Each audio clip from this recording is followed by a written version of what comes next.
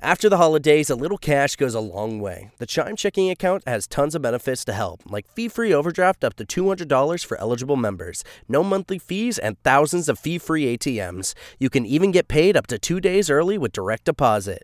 Sign up for Chime today at chime.com/goals24. Banking services and debit card provided by the Bancorp Bank N.A. or Stride Bank N.A. members FDIC. Spot me eligibility requirements and overdraft limits apply. Out-of-network ATM withdrawal fees may apply. Access to direct deposits up to 2 days early depends on the timing of the submission of the payment file from the payer.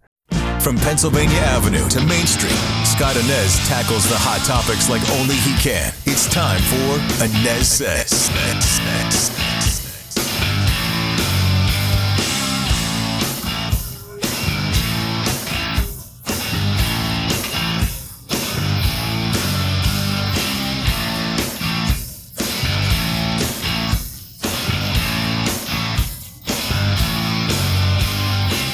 Happy Thanksgiving, everyone. I welcome you to the ANEZ SEZ podcast. I am Scott ANEZ. Thanks so much for being here today. You can find the ANEZ SEZ podcast most everywhere you get your pods, including Spotify. You can find it there in Apple Podcasts. You can also find it right there in the WDBO app. You can find me on the radio each and every weekday with Orlando's Morning News, 5 to 9 a.m. on WDBO 107.3 FM and AM 580 in Orlando. Outside of O-Town, be sure to stream us there in the WDBO app. Again, happy Thanksgiving, everybody. I give thanks to all of you who make the ANEZ SEZ podcast part of your everyday ritual. I will never, ever take your listenership for granted on this podcast. Okay, so today on the pod, we go in depth with the one and only Brian Kilmeade, and we've got a lot on the docket for today, including Dr. Anthony Fauci doing his farewell news conference to the nation at the White House earlier this week.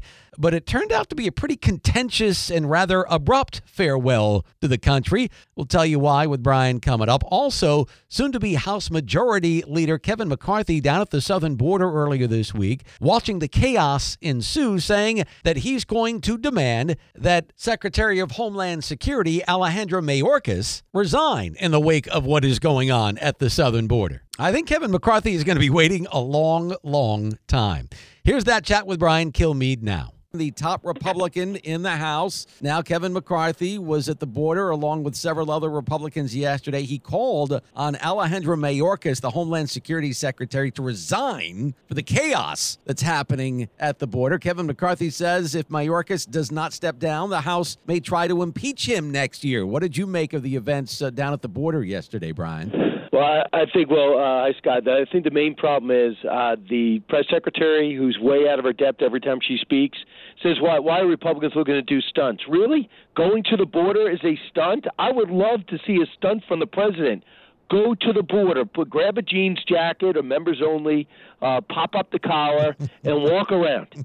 That is not a stunt. A stunt would be maybe dropping from a helicopter and a parachute into uncharted land or where the Venezuelans are being held on the other side. Mayorkas, as inept as he is really not the problem. Mm-hmm. The problem is the policy he's been told to put into play. Yeah. Now, you could get rid of him, and that's fine, but whoever replaces him is not going to enforce the border, and it's so much more than the wall. They're like, oh, all the Republicans have is a wall. No, it's not.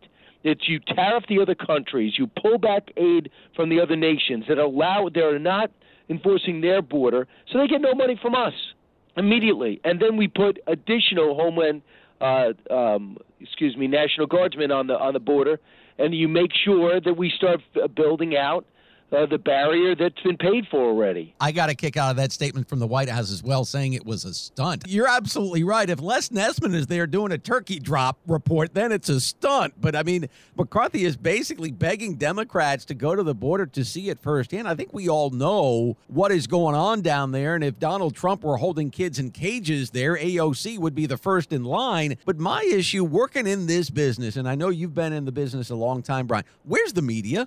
Like, Fox is the only one showing up down there. Why isn't the media doing its job reporting on what's going on at the border? Yeah, I saw CNN wrote one thing up, but they weren't there. They wrote up the story, but they weren't there, and they talked about Mayorkas saying the border's secure.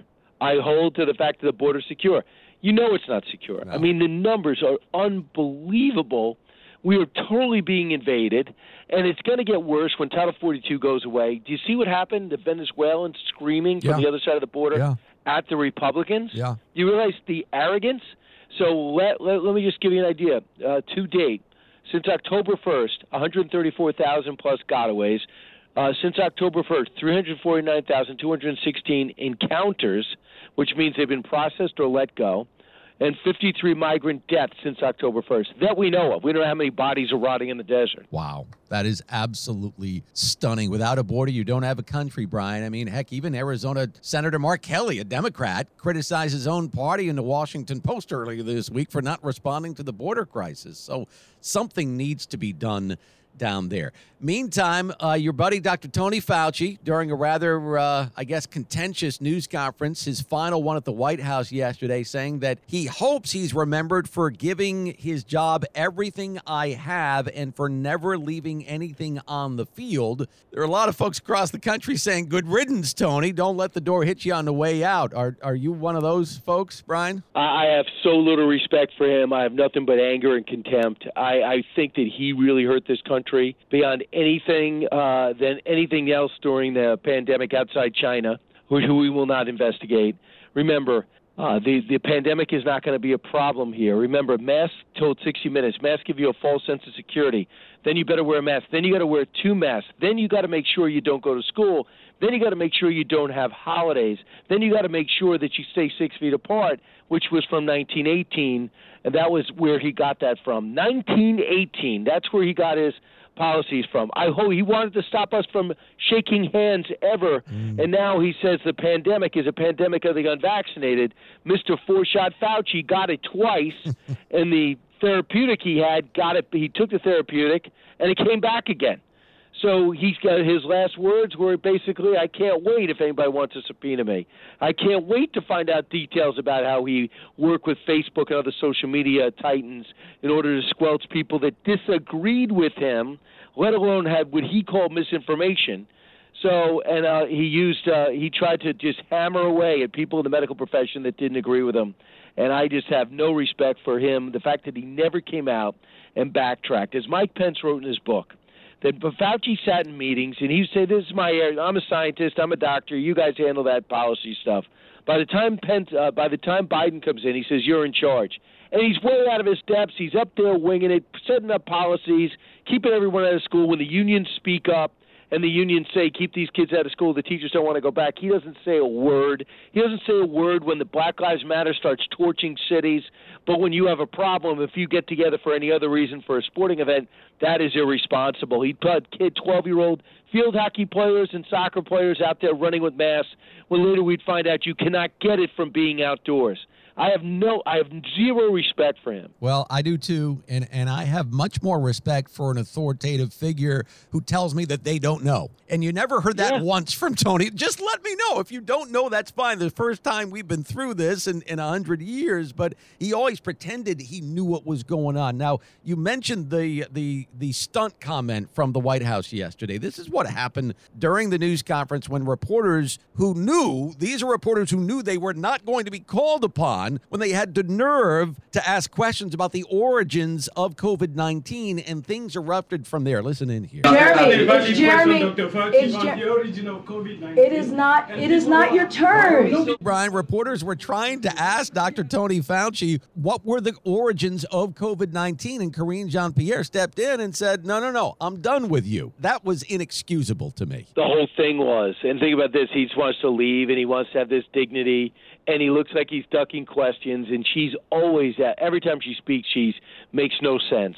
And then to shut down that guy, I mean, I don't know what outlet he's from, but his question was great. Yes. He said, no, that's not what it's for. What do you mean it's not what it's for? Why can't he ask a question? They said, well, you answered that guy's question for the origin of the virus.